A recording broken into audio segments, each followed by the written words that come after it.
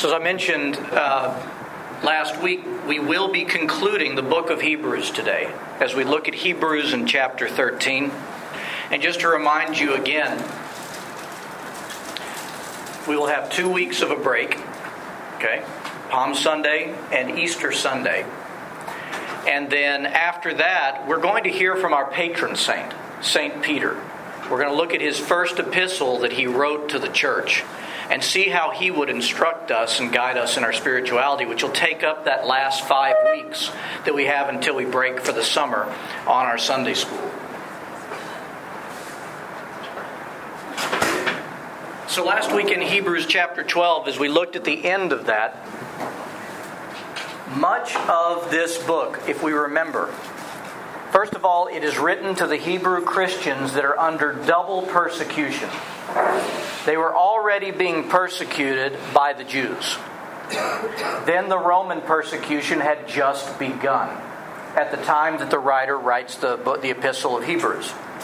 And he's writing them, again, because they're turning away from their faith for fear of persecution.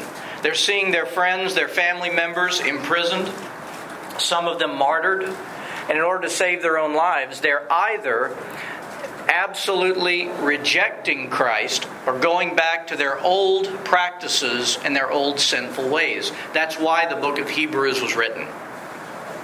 And all through the book of Hebrews is the writings of the revelation of who Jesus Christ is and by what He has done for us. Everything that He has prepared the way for His people to go before the Father and find salvation and eternally be with Him. We find that the priesthood of the Old Covenant was fulfilled in the person of Jesus Christ. We find that actually the very design of the tabernacle in the Old Covenant was fulfilled in the person of Jesus Christ. We've been looking at that the whole way. Last week we had another comparison. We had a comparison regarding the way that the Hebrew people were invited by God to come to Him just after they had been brought out of their captivity in Egypt. They're invited to come to the mountain and to be with God. And remember, they go to the mountain and God descends upon the mountain in thunderings and lightnings and cloud and flashes of glory. It's an unbelievably awesome, fearful sight. And what do the people do? They run away. Moses, you talk with God. We'll listen to you, but we're not going to approach God. And the writer of Hebrews says, but you Christians, you've not come to that physical mountain where the people turned away. Because now, God doesn't descend upon a physical mountain. He descends upon His church and in the hearts of every one of God's people. This is the mountain that you've come to. And it is a mountain where angels rejoice. And the people of God gather together and they receive life. And they worship God. And they fellowship with God once again as it was in the garden. That's what the writer in the last half of Hebrew 12 is saying. You've not come to the mountain where you turn away in fear of being destroyed.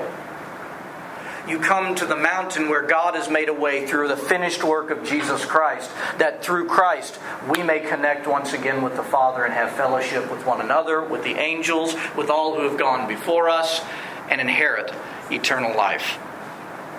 And this brings us to the conclusion in Hebrews chapter 13. Now, the writer concludes Hebrews chapter 13 in a very similar form that many of the epistle writers, you look at all the epistles, either the last chapter or the last half of the chapter, it's like there's a closing formula, it seems, that they use. Okay? And this is no different in Hebrews. Because in Hebrews 13, we can break the chapter down, the conclusion, so to speak, down into 3 parts. The first part is an exhortation to the conduct of the virtuous life in Christ. In other words, the writer, it's as if he's saying, dear children of God, remember that this is how we live, because this is who Christ is. And so live in this manner. The second part of the closing is an exhortation regarding the order of the church that is there to safeguard not only the faith, but the souls of mankind. That there is an order, and to remain in that order to your life and your salvation. And finally, as with all the epistles, there is a closing benediction that usually now begins with now the grace or now the peace of God. We're going to see all of those things. So let's have a look. Who has Hebrews 13 verses 1 through 6? Joe, nice and loud for us. Let brotherly love continue.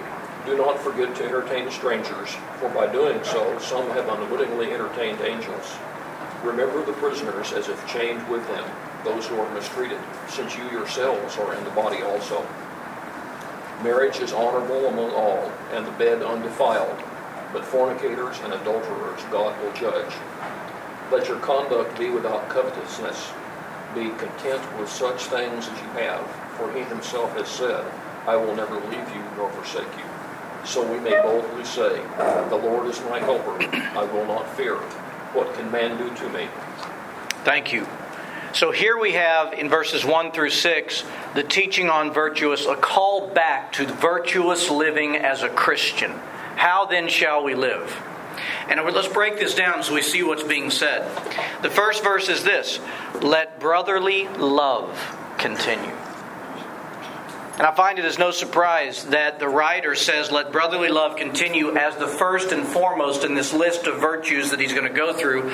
Because remember, these are the teachings of St. Paul. Even though it probably wasn't written by him, we think it may have been written by either Luke or somebody that was with Paul for much of his journey. And Paul, so he continues this writing. Let brotherly love continue. What does Paul say about love in 1 Corinthians 13? He says, when he gives all the list of virtues and he's talking about love, he says, now in the end there's faith, hope, and love, but the greatest of these is what? Love. There's a reason for that. Because God doesn't have love that ebbs and flows. See, humanity has love. And depending on how you treat me is going to be the degree to which in that moment I love you. Right? I mean, that's the way we work. We have to struggle beyond that to come into that agape love. Because the agape love is not a love that God has. It's the love that God is in His true person. In His nature. He always loves. You see. And so the call at first is let brotherly love continue. But I do love this. He doesn't say walk in brotherly love. He says, let brotherly love continue. And that word continue is very important. In fact, St. Augustine teaches us about that word continue. He teaches us that this very virtue that is not ever to cease. Not ever to cease or become less fervent. St. Augustine said once about that very verse, let love within, that's within ourselves and within the body. Let love within, I love this, have no intermission. No break. No pause. Because the love of God is absolutely inexhaustible and constantly flowing towards His creation. The question is not, does God love us? The question is, do we let Him? You see, do we choose Him? Do we choose to be recipients of the love of God? So let love have no intermission. Let it continue. Because, see, it's love, if you think about it, as to how we live together in the body. It is love that places our hand over our mouth so that our tongue, that Holy Scripture regards as a sword, a two-edged sword, doesn't cut someone to the heart. And you know what I mean, because we've all done it or been recipients of it. Words are powerful. They not only steer our own soul, but they impact the souls of others. And it's love that stays the hand when someone is dashing against us with their humanity. It's love that puts our hand over our mouth and looks to the brokenness rather than the actions. You see, that's love. It's love that compels us, not if, when we have been wounded by one another, or those in our family, those in our workplaces, you name it. It is love that compels us to issue forth a forgiveness that the recipient can't understand. And that frees our soul and releases them from their actions. And that is the love of God. You see? And it's love that seeks only one thing, and that is to build up everyone else around me. Love lives for the absolute blessing of everyone that I come in contact with, whether it is my spouse, whether it is my children, whether it is my parish, whether it is all of those in the body of Christ, one to another. We live to be the blessing of God to one another. And so the writer says, let love continue. Let it be without intermission.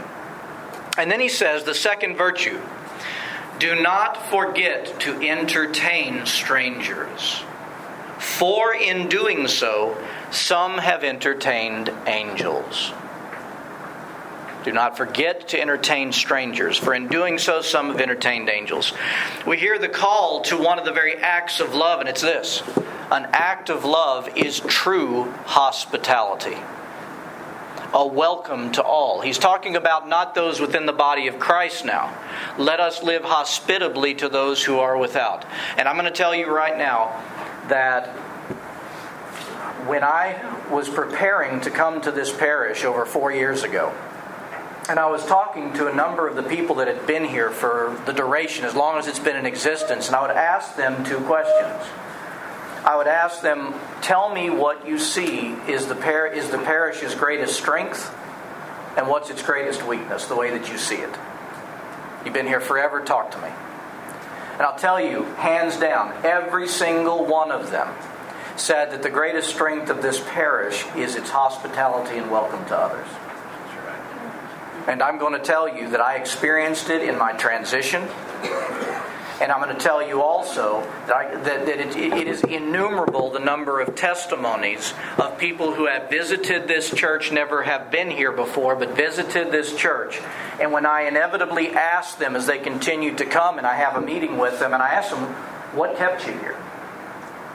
Why did you stay here? There's always 2 answers. One, I've never experienced God like that. Always get that. Thank God. It's His church. Heaven and earth are meeting together. Why should we be surprised? But they say it. And the second is this. I felt legitimately welcomed. And they'll even go further. They'll say, some churches will welcome you and you can tell they're making you feel welcome because they just want you to come back. That's different. They said, I felt like people wanted to know me when they welcomed me. That's the difference. So we're being called to this type of hospitality and to continue in it. Now, it's interesting that the follow-up phrase to that is, for in doing so, in showing such hospitality, some have entertained angels. Now, I'll tell you what I used to think. When you read that, it's like, okay, what? Perhaps we might have someone showing up, an angel, we entertain them, and so on and so forth. I mean, you read that, it sounds fairly literal, and it is, but it's referring to 2 things in the Old Testament. And the fathers universally will comment on this. How is it that entertaining strangers, some have entertained angelic beings? All the church fathers go to 2 parts of the Old Covenant. Or the Old Testament, I should say. The first one is the hospitality of Abraham. In Genesis in chapter 18. I'm looking around. Yeah, you see this icon just to the right of the icon of Christ. This icon is called the hospitality of Abraham. Okay? And the reason for that is God comes to Abraham in the form of 3 visitors.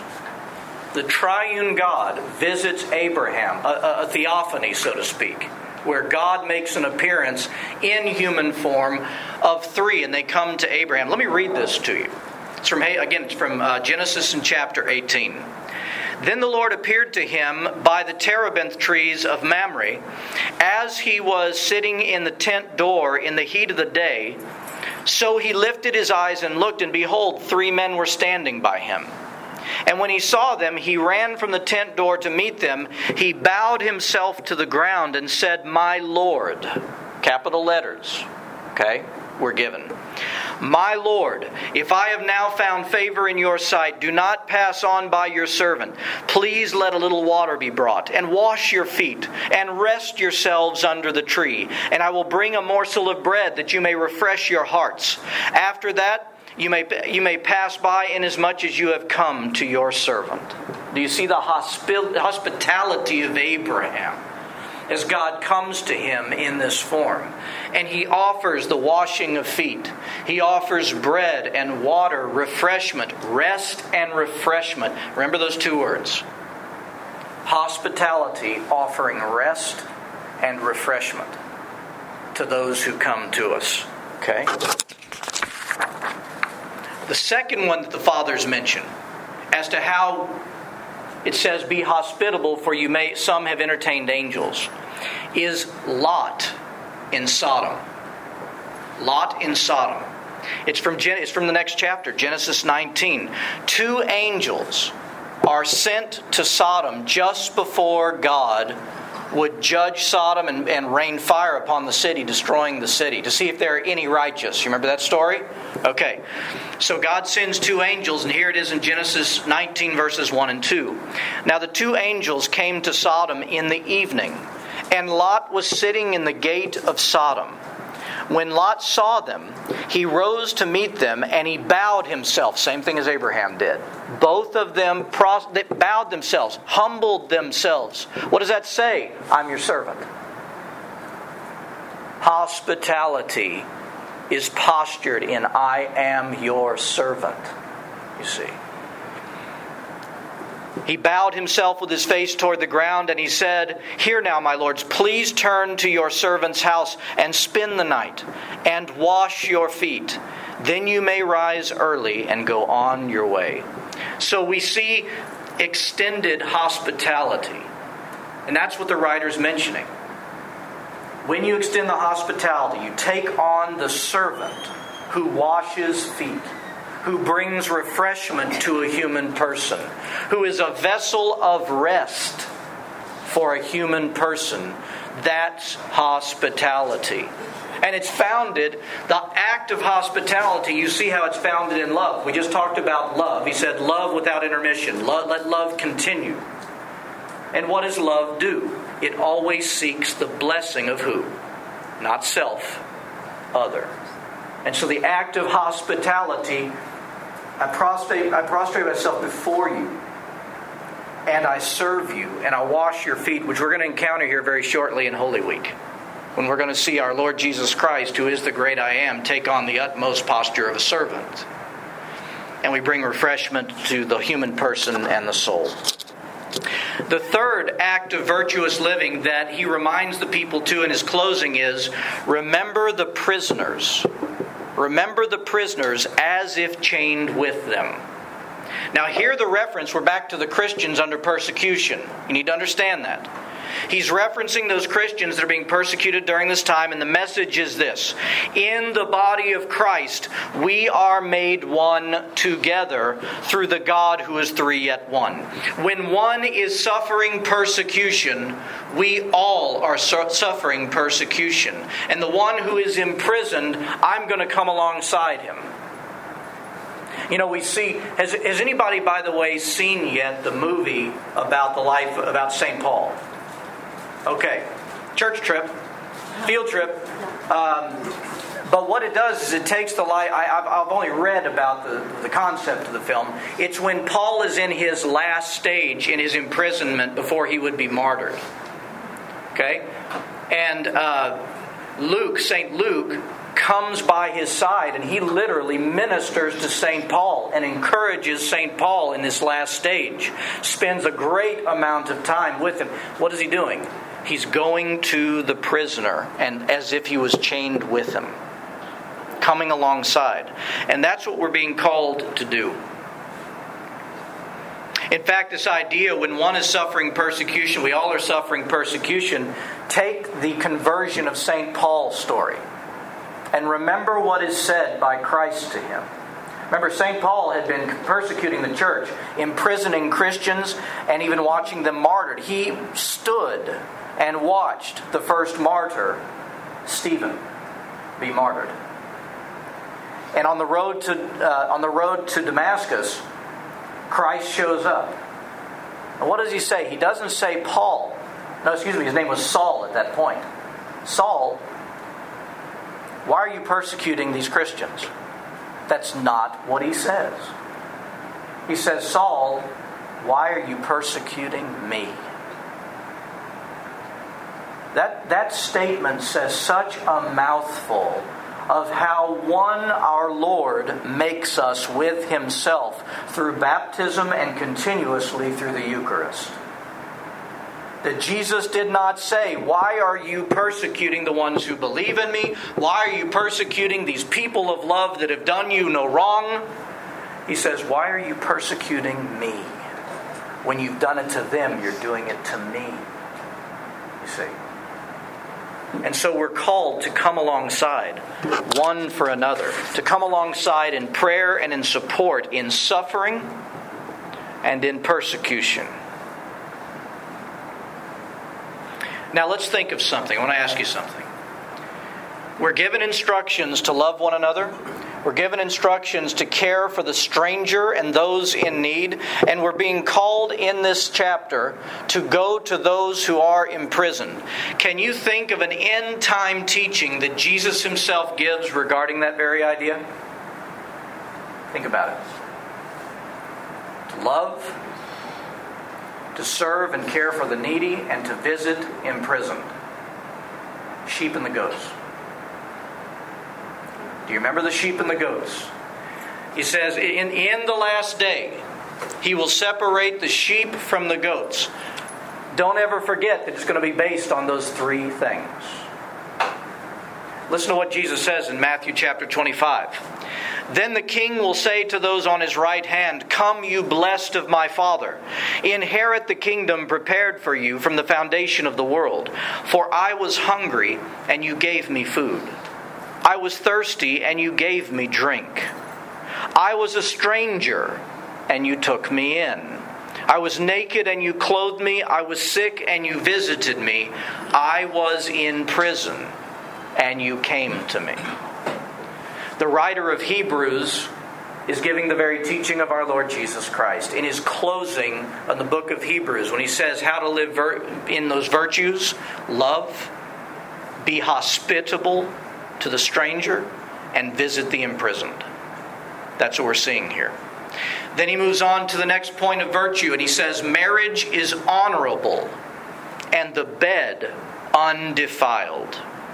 I'm not going to go into this with great length because he just makes that one statement. But he is exalting the sacrament of holy matrimony. Marriage is honorable. In the eyes of God, it's honorable. Much less in the eyes of men. And the marriage and the bed undefiled. He's speaking to the fact that there is only one place for union between man and wife, and indeed man and wife. There's only one place for that union to take place, in the sacrament of holy matrimony, because back in the garden, God created Adam and then He created Eve. That by that union that He gave them to experience, that they would have the gift of being like God. That as they would come into union, experiencing oneness together, what's the byproduct of this? God created all things. What did He give to Adam and Eve? You will create with the gift of life. Marriage is honorable. The next virtue, live without covetousness. So we testify that the Lord is my helper. Okay, what is covetousness? Desiring something that's not yours. Desiring something that's not yours. Absolutely. Particularly also desiring something that's not yours that somebody else has. Right? If we go one step further. It's exactly right. It's exactly right. And I love this it's almost like he's presenting a live without covetousness for a reason. Listen to what he says. So we testify that the Lord is my helper. See, in order for me to be covetousness, my eyes have to be off God. I have to place my eyes on something that my flesh wants. Okay? Or I have to place my eyes upon you that has what I want and wish I had, and I'm insanely jealous that you have that size TV. Right? Or that job. Or that income. Or those good kids. Or I could keep going of what we can covet in this life. But the only way that we can get to covetousness is if our eyes are absolutely off of God and on to something else. Okay? You see that? In fact, the answer to covetousness, and every one of us, by the way, if we're honest, and if you're not honest, I'll talk to you about your own life later on, but if you're honest, if we're all honest about it, we all have areas of pockets of covetousness. And I'm going to tell you what one of the best remedies of covetousness is. It's two things. Number one, I force myself to rejoice in the blessing of others. I get my eyes off my woe is me. I get my eyes off the passions of the flesh that cause me to desire something that I have no need of. And I begin to rejoice with you. Thank God. Thank God that He's blessed you. And I lift you up in praise. And the second is this. I cast my eyes back upon God and I begin thanking Him for every phenomenal blessing that is in my life. Because there is nothing in anyone's life that is sitting in this room. And there's nothing in one's life filled with God that has less than they need. Not one. Not one of us are deficient because we have a God that says, don't worry about your life. Consider the birds of the air. I feed them. You worried about you? You're the pinnacle of my creation. And so we, number one, to come against covetousness, we thank God for the blessings of others. And secondly, we bring to the surface probably something that should have been happening every day anyway, great thanksgiving for that day's blessing that God has provided, for our manna, for our quail that He provided for that day. And that helps us beyond. In fact, what it helps us do, it helps us encounter that restful contentment in our lives that all of us long for. You know, it's amazing how sneaky both our flesh and the way that Satan tweaks our flesh is in the area of covetousness. You know, there are people that covet other people's gifts, talents, ministries. I could go on and on. We covet the most interesting things. When we know the truth that every person's gifts and talents and ministries and so on is God doing something for the benefit of the whole. For the benefit of us, for me, right? Your gifts bless and benefit your priest. You see, and one another. And yet we do that. So we're to come against covetousness. Why? So that we don't testify that because I have what you had. We testify that the Lord alone is my helper. The Lord alone is the God, my provider. Okay? In fact, that's one of the names He gives. We covered that last year in the names of God. Jehovah Jireh. The God who provides. Okay? All right, so that covers the list of virtues that the writer is saying, remember, church, to walk in these. And you can bet the reason he covered those, just like the other epistles covered different virtues, is because they were struggling in those virtues. Okay?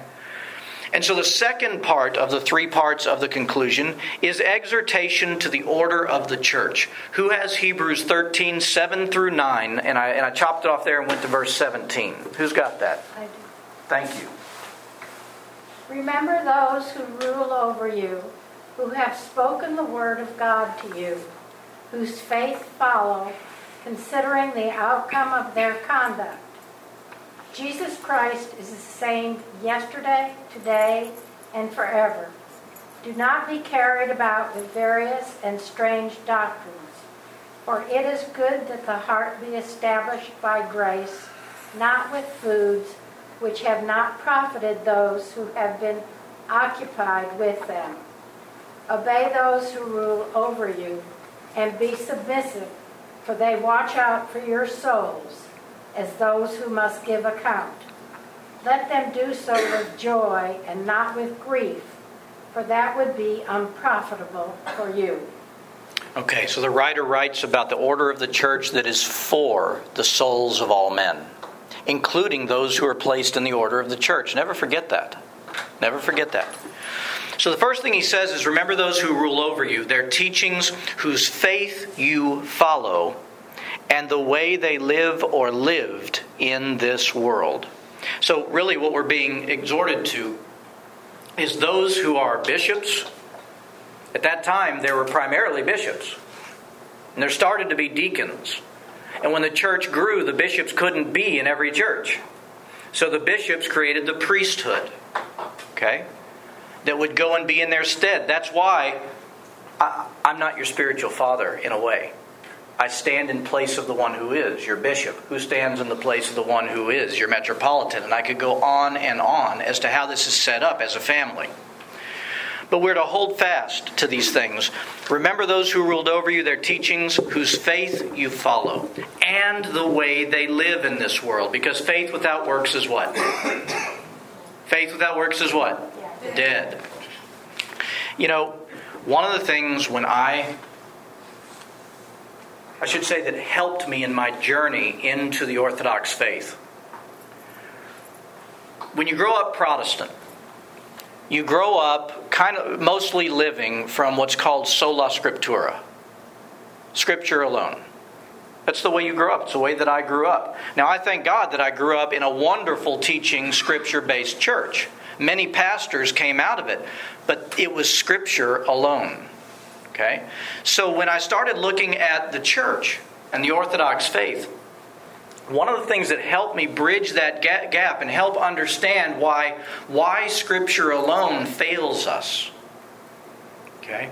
And also how to embrace the order of the church, the hierarchy and all of its protection and safeguarding of the faith once handed down, actually came from St. Paul in his writing to, it's the 2 Thessalonians chapter 2. Let me read this to you. Because again, we're being called to remember those who rule over, their teachings and the faith that they lived. And in 2 Thessalonians chapter 2, St. Paul says this, "Therefore, brethren, stand fast and hold to the traditions which you were taught, whether by word or epistle." When I hit that in my journey, it made me scratch my head for a second. By their word, the apostles, by their word and their epistle. Let me give you an example. We know that St. Paul was in Corinth for roughly 3 years as he established that church. Now, what do we have in Scripture? We have in Scripture 2 letters written back to the church of Corinth, 1 and 2 Corinthians. When were they written? While he was there or after? After. He's writing after he had left them. What was he teaching for 3 years? What was he sharing with them? He started the church there. He taught them how to worship.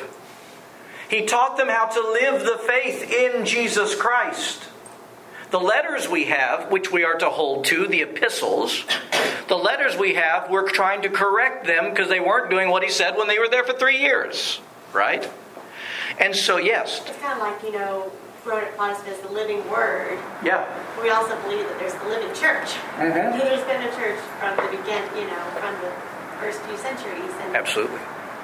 That's a big difference. Right? Absolutely. And the reality is, it's because Christ at Pentecost, after he ascended, he did not send a manual. He sent himself by the Holy Spirit to fill a people who then started churches and taught the faith and passed it on and instructed by the authority that they were given by Christ. And the people followed to their salvation. You see? And so that's what we're being exhorted to here. Remember those who rule over you, their teachings, whose faith you follow, and the way they live or lived in this world. Why? Why? Because the very next statement, and I honestly never caught the tie-in to this until this week when I was preparing. Let me read this to you. I'm going to read the whole thing. Therefore, brethren, stand fast and hold the tradition. Remember those who rule over you, their teachings, whose faith you follow, and the way they lived in this world. Because Jesus Christ is the same yesterday, today, and forever. Do you see the tie there? Why does the faith of the church never change? Because the faith isn't about Jesus Christ. Our faith is Jesus Christ. The person. The one who placed Himself within us, made us the ark of salvation called the church, and placed this hierarchy in place to superintend and protect from false teachings. Because false teachings ruin souls. You see. So we hold fast to these things. Every Orthodox church looks at its priest and sees its priest very familial. When we talk about hierarchy, one of the things we always have to remember that this culture seems to never be able to understand. Because, by the way, you say hierarchy in anything, whether it's hierarchy in relationships, hierarchy in church, this culture dismisses it. It says no such thing because this culture has become humanistic. Everything comes and emanates from the individual, and whatever I say is. That's where our culture is.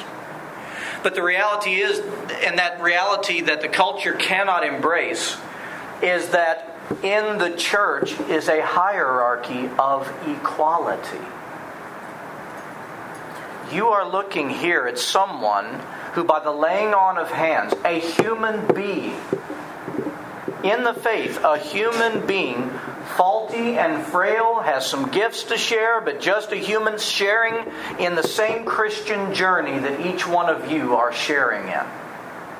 And yet God had the bishop put his hand on my head upon the altar and pray a prayer that says, by grace may his deficiencies be covered by your all-sufficiency, for the sake of your people. So even though there is a hierarchy, and I am a spiritual father even to those that are 20 years older than me, and to those 20 years younger than me, we look at it familial. Okay? We don't see it as a place of power. It's Papa, it's Father, who's here to help me grow up in Christ. One who's growing up in Christ Himself every day. That's how we're supposed to look at this. Okay? Which is why the next statement is, the writer of Hebrews says, obey those who rule over you and be submissive, for they watch out for your souls, as those who must give an account. Let them do so with joy and not with grief, for that would be unprofitable for you. What do children learn in a healthy family? God in His law said, obey your father and mother that you might live a long life, and your days may be full. There's a blessing associated with the fulfilling of that law. Why is it that when a child obeys, and I'm talking again in a healthy situation, fairly healthy family situation, when a child obeys a father, what does it lend itself to? What does that produce in them spiritually? Think about it. Huh? Produces love. Yeah. Joy. How are they going to respond to their Heavenly Father if they posture themselves to live in obedience to their earthly father? Yeah. If they're used to that loving, remember this key, loving submission to a trustworthy father, then that translates in their spiritual life to the same with their Heavenly Father. And God knows, you hear me say this all the time, God knows that there are probably many of us even in this room that didn't necessarily grow up with a healthy father or mother to lovingly submit to. That is the case a lot. And so God has that healing work at hand to do in their lives so that they understand. It's another reason why God has given us the church. so that those who didn't have that in their families, they now do. And they can learn that loving submission and obedience that releases the soul to the freedom of having to think, I got to do everything on my own and I determine everything. It frees us, not binds us. Okay? And so finally, in conclusion, we have the benediction given, as we see in all the epistles. Now may the God of peace... I'm sorry, somebody has that. Who has that scripture? Yes. Travis, go ahead, please. Now may the God of peace, who brought up our Lord Jesus from the dead, that great shepherd of the sheep, through the blood of the everlasting covenant, make you complete in every good work to do His will, working in you what is well-pleasing in His sight, through Jesus Christ, to whom be glory forever and ever. Amen. In this one benediction, he so perfectly summarizes the entire writing of Hebrews. And may the God of peace, who brought up our Lord Jesus Christ from the dead, the great shepherd, through the blood of the everlasting covenant. He's been doing nothing but talking about Christ, our great high priest, and sacrifice for us. Make you complete in every way. Those Hebrew Christians who had denied their faith are being called back by this letter into Christ, so that the Good Shepherd, their great high priest who shed his blood, can make them complete. That the work that he began in them may be finished by our Lord Jesus Christ in the end. And he says the same to us. My prayer for you is that those that have stuck out 20 sessions on Hebrews, which is what we've done, the teaching and the revelation of just how far our Lord Jesus Christ not only has gone, but the position that eternally He stands in on our behalf will constantly be before our faces. Because when you see that, you see a love you'll never understand. And you will want to lean into it all the days of your life. That's my prayer. Let's stand.